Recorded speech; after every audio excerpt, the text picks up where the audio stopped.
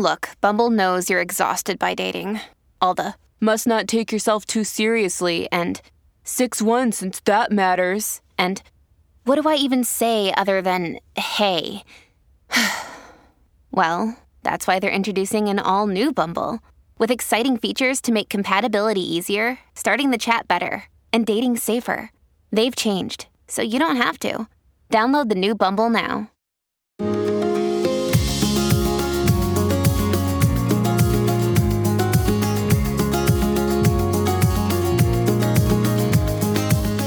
Hi, reader. I'm Cindy Burnett. Welcome to my award-winning podcast, Thoughts from a Page, which is a member of the Evergreen Podcasts Network. On the show, I chat with authors whose books I have enjoyed about their new releases, and I give you a peek behind the curtain of the publishing industry with my Behind the Scenes series. With so many books coming out weekly, it can be hard to decide what to read, so I find the best ones and share them with you. If you're looking for a community of readers, bonus content, and a chance to read books before they hit the shelves, I hope you'll consider joining my Patreon group, which is filled with a wonderful bunch of book lovers. The link to join is in the show notes. Do you love to be in the know about upcoming books? Kelly Hooker of @KellyHook Reads Books and I do too. We couldn't find a comprehensive list of titles all in one place, so we made one ourselves, and now we're sharing it with you.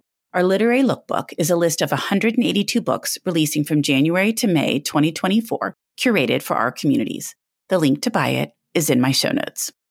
Today I am chatting with Laurie Frankel about Family. I thought this book was outstanding. From the first page, I was drawn into these character stories, and I feel like she explores so many thought-provoking issues. The book really made me think, but it is also chock full of humor, and I think everyone will enjoy it. Laurie is the New York Times bestselling, award-winning author of novels such as The Atlas of Love, Goodbye for Now, 1, 2, 3, and the Reese's Book Club Hello Sunshine book pick, This Is How It Always Is.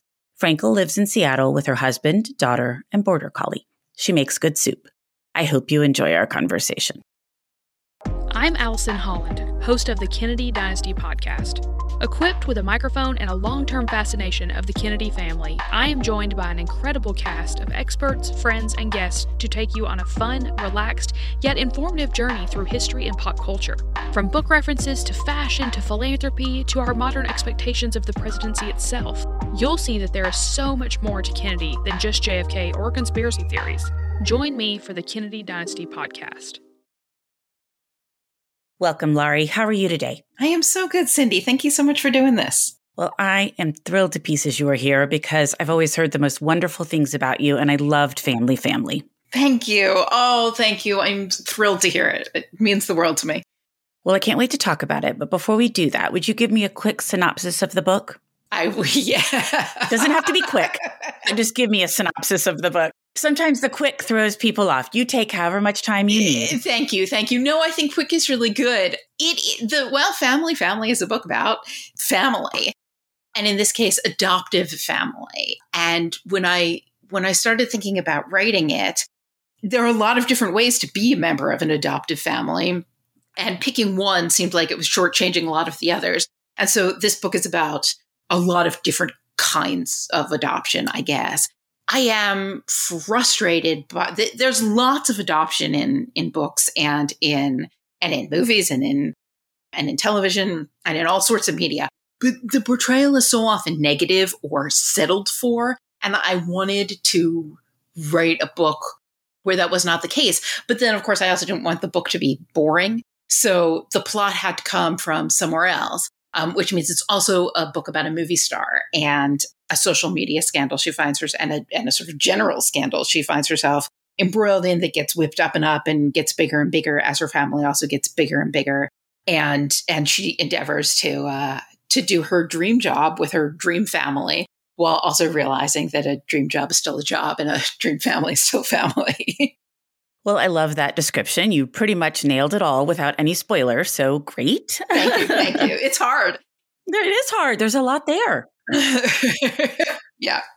So I know the answer to this, but I want everyone else to hear it. Why did you decide to write a story focused on adoption? I know you just mentioned some of the reasons, but can we flesh that out a little bit? Yes, gosh, for sure. We can flesh that out all day long. I have an adopted kid. I'm a member of an adoptive family myself. And as I say, literature is lousy with orphans. when we talk about representation mattering, so often what we mean is an absence. Like there aren't enough stories about whatever it is that we're talking about. And that is really often true. It's not true with adoption. There are lots and lots of stories about adoption, both where adoption is central to the point, like it's the plot is kicked off and surrounding adoption, and also where it's just sort of thrown off as kind of like lazy character development. I mean, I offer you as an example, superhero origin narratives, most of which, like the answer is like, oh, well, he is an evil nemesis because his parents aren't really his parents, or the converse of that, which is like, oh, the reason why he's such a hero and able to stand on his own is because he was an orphan.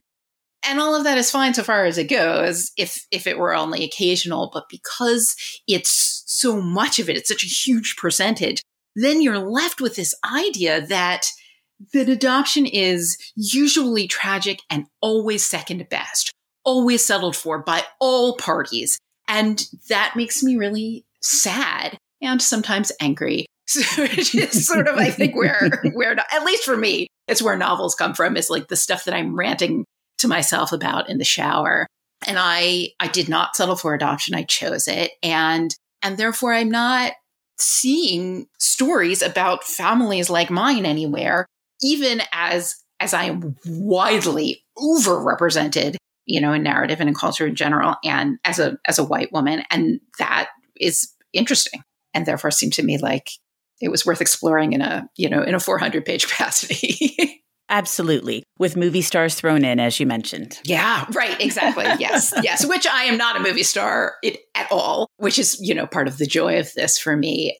India Allwood, who's the protagonist of this novel, is first and foremost really a Broadway star who can't sing. And I also can't sing, but boy, am I not a Broadway star in any way. I'm also a terrible actor. Whereas, she is the actor of her generation, really. And all of that comes from my being a fan. I like musicals. I like theater more than almost anything. And so that stuff is fun to imagine and fun to research and do the deep dive on. Well, I am a huge musical theater fan as well. So I was so happy when I saw that appear in your story. I just love to go to shows, particularly musicals. Me too. I love to go to shows, particularly musicals. And I don't know if you know that Patty Murin is doing the audiobook on this. She's a mega Broadway musical star. I'm thrilled that she's doing this audiobook. Okay, I did not know that. I may have to listen to it now. Isn't that cool? I know. It makes me regret making India such a bad singer because it would have been fun to have her sing on the audiobook. Exactly. You're like, can we change that at this last minute? Probably not. That might require a lot of work. Yeah. Oh, I think many heads would explode over that one. Well, what kind of research did you do? I did a lot of research. I'm a researcher, I guess. Not necessarily in a, how do I want to say this? This book went in a lot of different directions. And in order to figure out which one was going to work best, I researched a lot of different things. And sometimes that research is really hard and specific research. Like I need to find out, like specific scientific medical stuff. But much more often it's that I'm just reading around to see what's interesting. And in this case, once I finally figured out how the story was going to go and what I was going to do with it, I didn't know anything about being on a television show. I didn't know anything about being in a Broadway show other than like sitting in the audience. And so all of that research I did that was, I don't know, half book related, half indulgent. Like this is really fun to read about and and to think about and to get sidetracked really diving into. And then I looked into a lot of different adoptions and ways of doing adoptions besides my own, because as I say, there are lots and lots of different ways and I couldn't talk about all of them, but I did want to make sure that I was talking about not just one and from as many different perspectives as I could manage without the books getting to be 2,000 pages long. Well, that is one of the things that really resonated with me was that you did handle adoption from a variety of perspectives. Yeah, thank you. Yeah, it was important. It seemed important to me to do that, because I think so often it's just lumped into one, as if it is a single thing, and when of course it is as wide and varied as any other kind of family, and one might argue wider. Definitely. I agree with that completely. Well, Publishers Weekly has a great statement in their recent interview with you. They say family, that odd group of individuals whom we're stuck with and whom are stuck with us and who are stuck with us is the cornerstone of Frankel's fiction. And I love that because it just really is spot on. You focus on families and their dynamics, and through your writing, you seek to change what the definition of family is. Yeah, that's right. That's exactly true. Because first of all, family is so wide and it means so many different things. And I think we talk about it in a way that is, that is not always straightforward or, I don't know, honest, I might say. Like one of the things that I have noticed a lot, starting to talk about this book is this idea of chosen family that we used to mean really good friends. Or we say like, oh, she's like a sister to me, by which we mean this person is a really good friend. But like our actual sister, we may or may not be in touch with. And in fact, we may be in touch with, but have like a really difficult and fraught relationship with. And that's not unusual. Do you know what I mean? It's not that isn't like, oh, most people are super close with their sisters, but this one person is really weird and has this really weird relationship with their sister. Like having strange relationships with your family is actually quite common. Some might say more common. That it is the majority of people who have, maybe something we wouldn't say like difficult, but complicated relationships with our family, certainly. And so to my mind, the difference between family and chosen family or friends is like, these are the people that you are stuck with one way or the other way. And sometimes you are super thrilled about that. And sometimes you are not super thrilled about that. They might not be people you are blood related to. They might not be people who the state considers your family. But that to me is the difference there is that if they were just friends, you break up with them. You would stop seeing them and stop hanging out with them. And so that's just really, really fascinating to me. I think that those are really interesting relationships, therefore. I never get bored of it. I never get bored of writing about it, and I never get bored of reading about it. And in part, I think it is something that everyone can relate to because not quite, but very nearly everyone is a member of some kind of a family or wants to be. And there are, the percentage of them that is like mom and dad got together and made a baby is lowering all the time. That percentage is lowering all the time.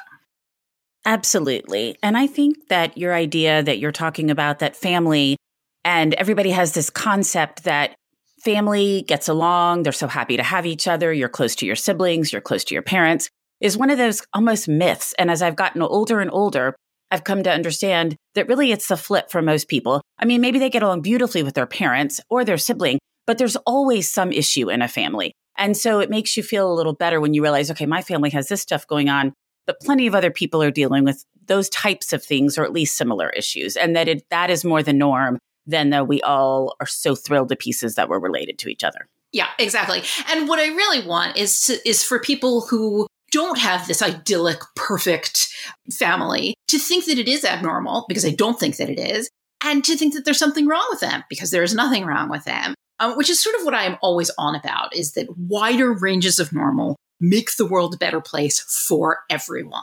To the extent that we want to make one another feel bad, or maybe we don't want that, but that is what happens because you're falling outside of what we are considering normal, that also makes me sad and angry. I think that this is what I'm always trying to do, is that to talk about the way in which that thing about you that you think is weird and different and possibly embarrassing and possibly even shameful is in fact the way it is for everybody. And the more we say it and the louder we say it, and with more love, the better the world gets for everybody.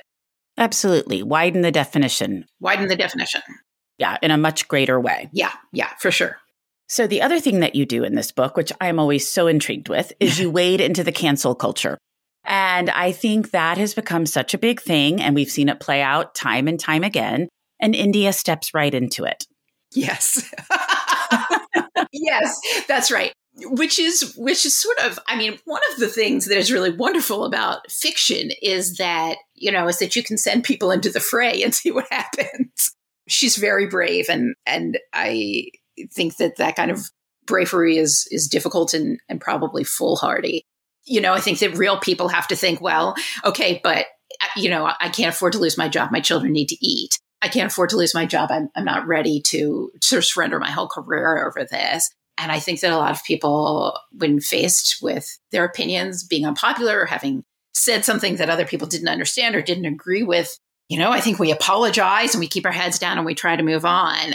And that is because we're real people, which is, I mean, for my money, the reason why we read novels. It's because people in novels have more options and the consequences are less dire. So yeah, she wades right in. Her response is super bring it on. And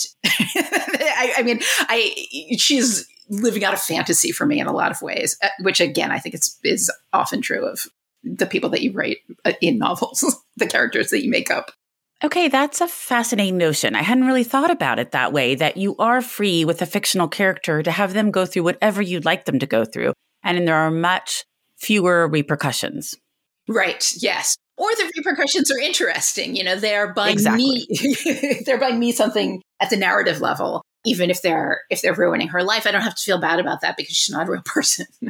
Exactly. I guess that's what I was trying to say. There are repercussions, but they're not going to play out in the real world. So it's very entertaining to see how they play out for her. Right. Right. Yes, exactly. Is she inspired by anyone? She's a really interesting character for me, for my, I don't know, experience as a writer, because she's really thoroughly made up. I think all characters have traces of me in them, just in that I wrote them. I often am writing about kids though, and those come from my memories.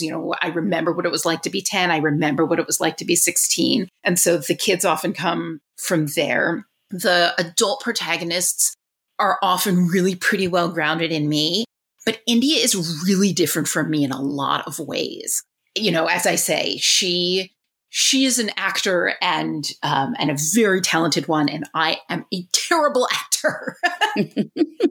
and she knows exactly what she wants. She's very driven. She realizes at the age of 10 that she has to be on Broadway, and makes it her mission. And I have never been that clear on really, I think, anything in my life. I have decision-making problems. I have trouble to decide sometimes. So in some ways, she's a fantasy of mine rather than having as much in common with me as previous characters I've written. I will say that she has a dream job. She has both her dream job and many people's dream job, in that she gets to star in plays on Broadway. She goes on and becomes this very successful television star, wildly famous. And I too have a dream job, both my own dream and a lot of people's dreams who would love to write novels for a living. And what India finds is that it is dreamy indeed, but it is also a job, and it's really hard. And that she gets straight from me, because I certainly find the same. And, and I think that must be true of everyone with dream jobs. And it was something that I didn't really think about until I sat down to write a novel, that, that whatever it is that you wish you were a famous, like a professional baseball player, say, or you were a famous actor or whatever, that however wonderful the dream job seems to me when I'm thinking about it, in the everyday practice of it, it's a job. And so it must be really hard and a lot of work. And that is an interesting thing to think about. It is. And I think when you get your dream job, initially you're just so excited and you're like, this is the greatest thing ever. But over time you realize, even a dream job has some downsides. Yeah. Well, and that the job part means it's work and everything that entails, which is not a bad thing at all, and certainly not a complaint, but endlessly fascinating to me, because I wake up every day and commute from my bedroom to my living room and, sit down and try to write a book. And therefore I wanted, again, I wanted the 400-page version of looking at what that looks like, rather than the social media post version, or even, the 1,200-word essay version. I really wanted to look at what it means to decide that you want to be a professional actor at age 10, and then become a professional actor, and still have to get breakfast on the table for your kids every morning, and still have to do all of the hard work of that job. And then also realize that you don't get to have an opinion, that, you don't get to just run to the store and everything that means for her. Well, and explore how hard you have to work sometimes to reach that goal. I mean, India had to put a lot of other things aside to be able to reach her goal. Yes, a lot. And that is another thing that I wanted to think about throughout here is she's definitely talented. No question. She has a lot of raw talent. But one of the things that I hope that the book asks is how much of her success is down to that raw talent and how much of it is she muscling through, that she causes it to happen by grit and will and hard work, and how much of it is what we might call shrewd calculation, or we might call, and often do with mothers in particular, sacrifice. Like, what does she give up willingly but painfully to make this happen? One of the things that I think that we often imagine is that sacrifice means that, like, that you made a bad decision somewhere along the line. And I don't think that's true. I think that sacrifices are often very hard and very painful, but that doesn't mean that they were a bad decision or not worth the trade. And so that is something that I think I'm asking throughout this whole book, I hope. And a very valid thing to look at, because I do think you're exactly right. We all make sacrifices at different times. Would I look back and think, I wished I hadn't done that? Most of the time, not. I mean, I purposely thought it through and decided what I needed to sacrifice to get to where I was or to help with my children or whatever it is. Whatever the choices you're making are, people have to sacrifice. But she is very driven. And I liked that because that showed that she got to where she wanted to be based on her sheer drive. Yeah. And she has talent. But I mean, she also really works her rear off. Yeah, right. Exactly. And she says as much and makes a number of, I suppose, dubious decisions that are narratively necessary because of it. That she very much thinks of herself as not good enough on her own, that talent isn't enough, that she has to do all of these other things, that she has to work harder than everybody else in order to get what she wants, because though she knows she's good, she also knows that being good is not enough. And she's right about that, of course. Talent isn't enough. And that is a very difficult reality for someone who wants to do this for a living. She's having a great time in college, getting cast in all of these plays, and it's not enough of what she wants. And so she has to figure out how to work hard enough to take it as far as she wants to go, which in her case is all the way. Exactly. Well, the other thing that I loved was all of the humor in the book. India has so many great comebacks and comments that I was wishing I was taking notes so I could use some of them in the future.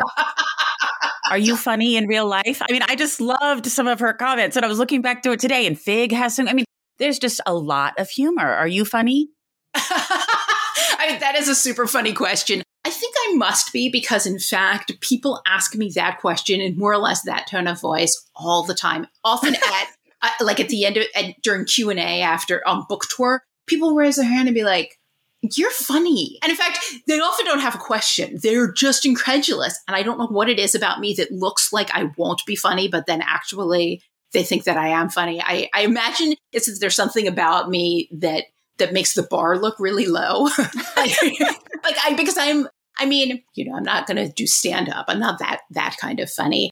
I think that the characters are funny because one of the things is that I am inclined towards dialogue very much as a writer. I am writing dialogue. Left to my own devices, I'm essentially writing plays. And so my editor will make these notes, little Post-its in the document. They're like, maybe you could describe something, really anything at all in this scene. Could we have some exposition of any kind?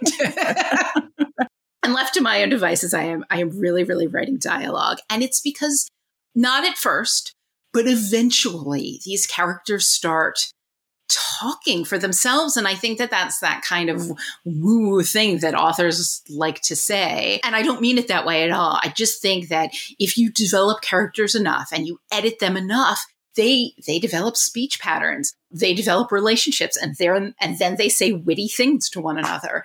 They develop their voices and they sound distinct. And I think often very funny, wryly amusing. Yes. And it's definitely wry humor. And I agree with that. And I guess I'm not surprised that you're funny. It's more that you really, so no offense there, but you take on really serious topics. And I think maybe that's why people find the surprise in the humor in the book. But I think humor is one of the best ways to deal with difficult topics. So, it makes sense that there's humor. I guess I just didn't expect, this is my first book of yours to read. And so I didn't expect there to be so much humor mixed in with all of these other thought-provoking things we've been talking about. So maybe that's what it is. Yes. Yeah. Well, thank you. I love to think that. That's a really nice way of putting it. I hope it's true. And I do. I have these things I want to say, and I'm truly, truly blessed and lucky to be able to do it, by writing books about it. I believe in the novel to the tips of my toes. I think it is the best way to have these conversations, but I also want it to be enjoyable, and I also want it to be really funny, and I also want to be amused and uplifted, and combining all of that into one package is, well, it's real hard, but it's mostly editing. And I think what is left after the editing is wry amusement. I'm thrilled to hear it. Absolutely. Oh, I will remember this humor conversation. I love it. Hi, I'm Emma. And I'm Joe. And we're the Professional Book Nerds. 2 Mondays a month, we interview authors and talk about their upcoming books, what drives them, and their go-to order at the cafe. On Thursdays, we share recommendations and dive into topics readers face, like how do I actually read the books on my to-be-read list? You can find the Professional Book Nerds podcast on Apple Podcasts, Spotify, or wherever you get your podcasts. Want to learn more about us? Our website is professionalbooknerds.com, and you can find us on Instagram, Twitter, and TikTok at ProBookNerds. We hope you'll come and listen, and as always, happy reading. So who is your favorite character to put on the page? And then who's your favorite character generally? I was thinking a lot about this when I was getting ready for our interview because I like so many of them. Oh, I'm so glad. Me too. I like so many of them. One of the things is that I cut 300,000 words from this book. No way. Yes, this book underwent significant changes. I mean, I started this book on March 3rd, 2020. So everything about this book changed. I mean, completely. Oh, yes. So early drafts were quite different, but it means that my cuts folder is full of more about so many of these characters. The Andrews in particular, I really, really love, and I won't say too much about them because they are a spoiler, but they are characters who used to do more and don't as much as they once did, I suppose. It just because books can't be that long. And I think maybe my favorite is Fig, in that she's a very smart 10-year-old, and I both like to raise, and I imagine I liked to be at the time, and I certainly like to write really smart kids. I think that kids don't necessarily get as much credit for being smart and funny and insightful in real life as I often wish that they did. And sometimes people will say to me like, "Oh, these kids, this kid was too smart. This kid is too articulate." And I think, no, you're not listening closely enough to the kids around you, because so often they are really smart and articulate, and they observe the world without so many of the biases that you get when you become older and wiser. And I love to write it, and I also love to spend time with them. Among other things, smart kids, smart, large-hearted kids, and I meet so many of them, and they're what gives me hope for the future. I think there's a lot to despair about these days, and then I look at the next generation and think, nope, it's going to be fine. I think Fig is my favorite as well. I was really debating all of this before we talked, and I'm like, I think I'm going to have to land on Fig. She's pretty remarkable.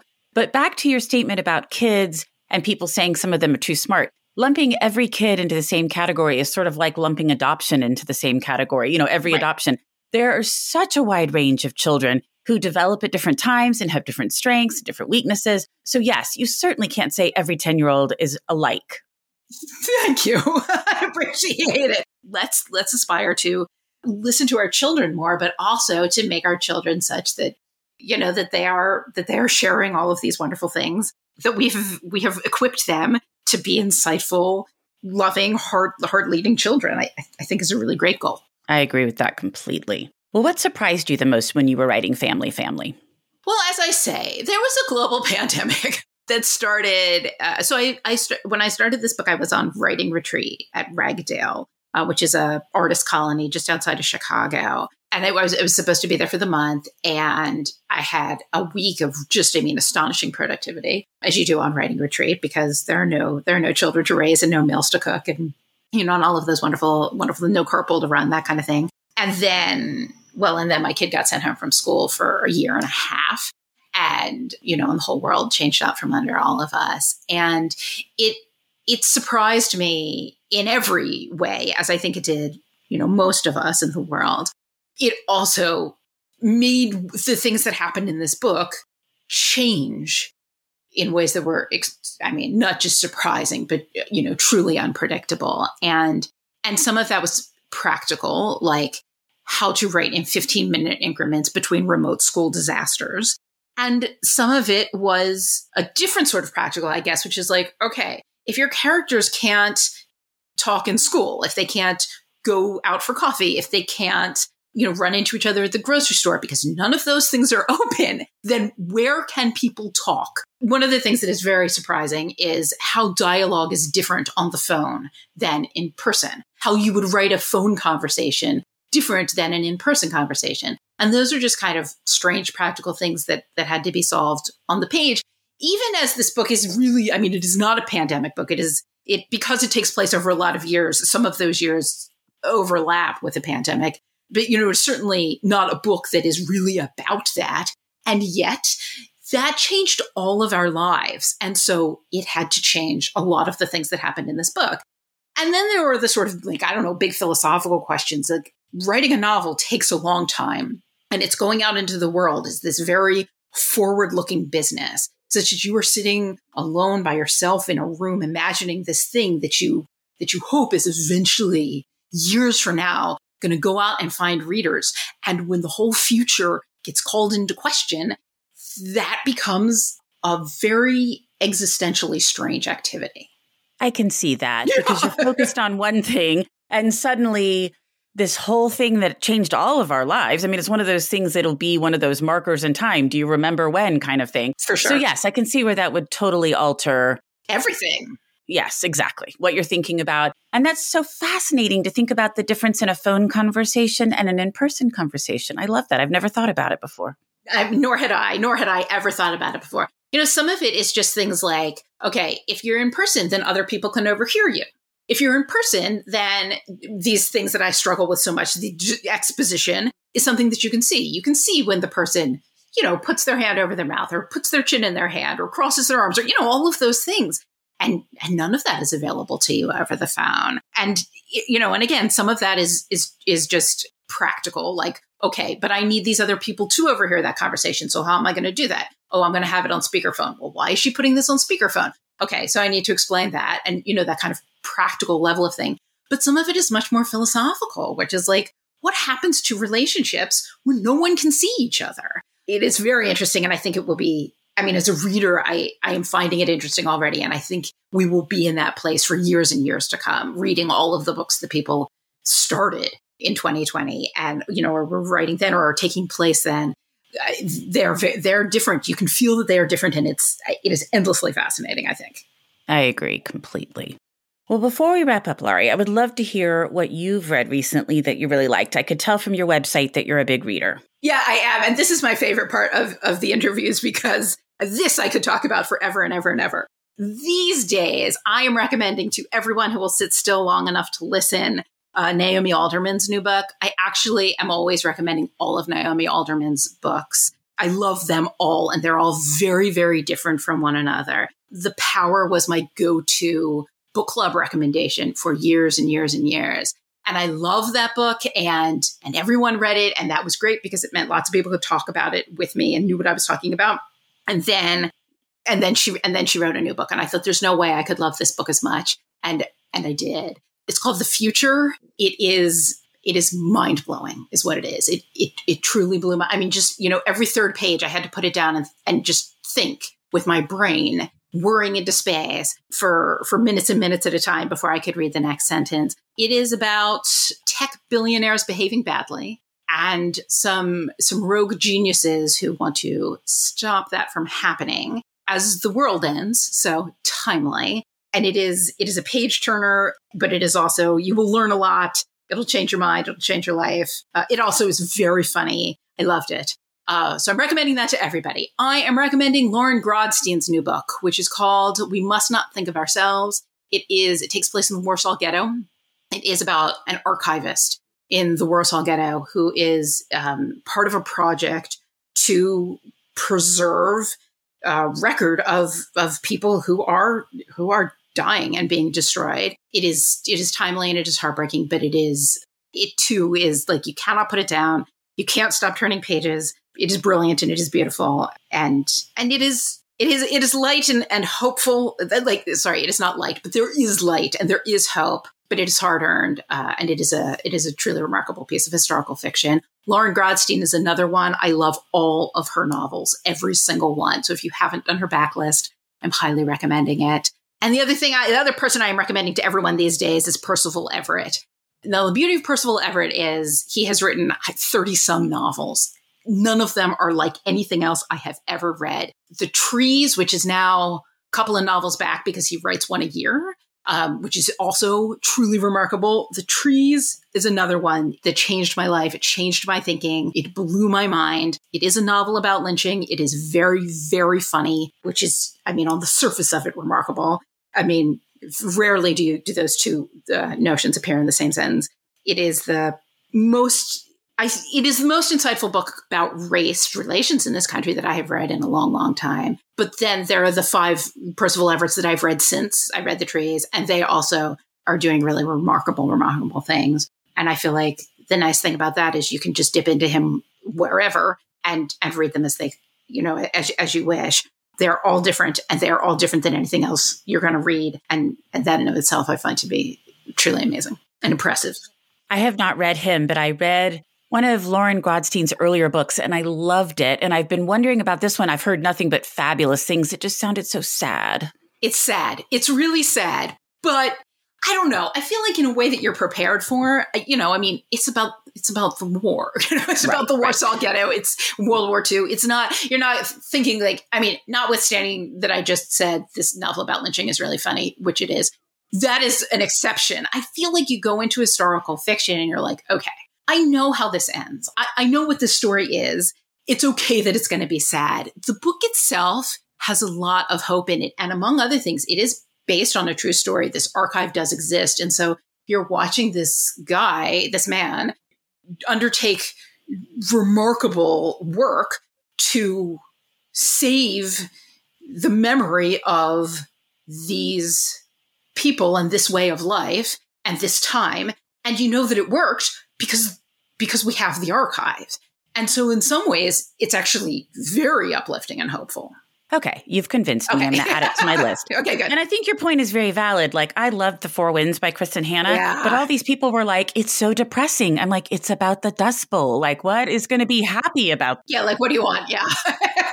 Yeah. So, I mean, that is a very good point. And I do read a lot of World War II. It's just some seem sadder than others. But you've convinced me, and I loved the earlier book of hers, and I'm blanking on which one it was, but I really, really liked it. So I'll add this one. Everything she writes, I adore. And this one in particular is, well, let me say this. Everything she writes, I adore. And this is the best one. So. Okay. Well, then I will go pick it up when we are done. Yes. Well, thank you so much, Laurie, for taking the time to talk with me. This was just so much fun. Such a delightful conversation. Oh, Cindy, thank you so much for doing this. This was a delight and a pleasure. And it is amazing to talk to you. Don't you know that you're a grown-up? I'm a grown-up. Me too. Yep, me too. But these days, being a grown-up can really suck. Luckily, we're grown-ups who grew up in the coolest generation. We had video arcades. And also some of the best TV and movies ever made. We lived the origin of awesome consumer electronics. The list goes on and on. Yep, Generation X. Exactly. And we're Gen X grown-up. Every week, the Gen X Grown Up podcast explores media, tech, toys, games, and more from both yesterday and today. Through the eyes of Generation Xers who absolutely love that stuff. You can find us on iTunes or wherever you get your podcasts. Or find us on our website, genxgrownup.com. Life sucks as a grown-up. All right, you think that was good enough? I hope so, man. I'm tired. Who listens to a promo on a podcast and then goes and listens to a different podcast? Right. I've never done it. No. Right. Are you tired of seeing your teen or young adult Struggle on a path that clearly isn't the right fit? Is your teenager confused about which direction to take after high school? The future of work is changing rapidly, and our kids need to know all of the options available after high school so they're empowered to make the choice that is best for them. In each episode, we explore the latest trends that are shaping the opportunities of today and tomorrow. I'm your host, Betsy Jewell, and this is the High School Hamster Wheel Podcast. Thank you so much for listening to my podcast. I would love to connect with you on Instagram or Facebook, where you can find me at Thoughts from a Page. If you enjoy the show, please consider joining my Patreon group to access bonus content and support the podcast. If you have a moment to rate the show or subscribe to it wherever you listen to your podcasts, I would really appreciate it. It makes a big difference. And please tell all of your friends about Thoughts from a Page. Word of mouth does wonders to help the show grow. The book discussed in this episode can be purchased at my bookshop storefront, and the link is in the show notes. I hope you'll tune in next time.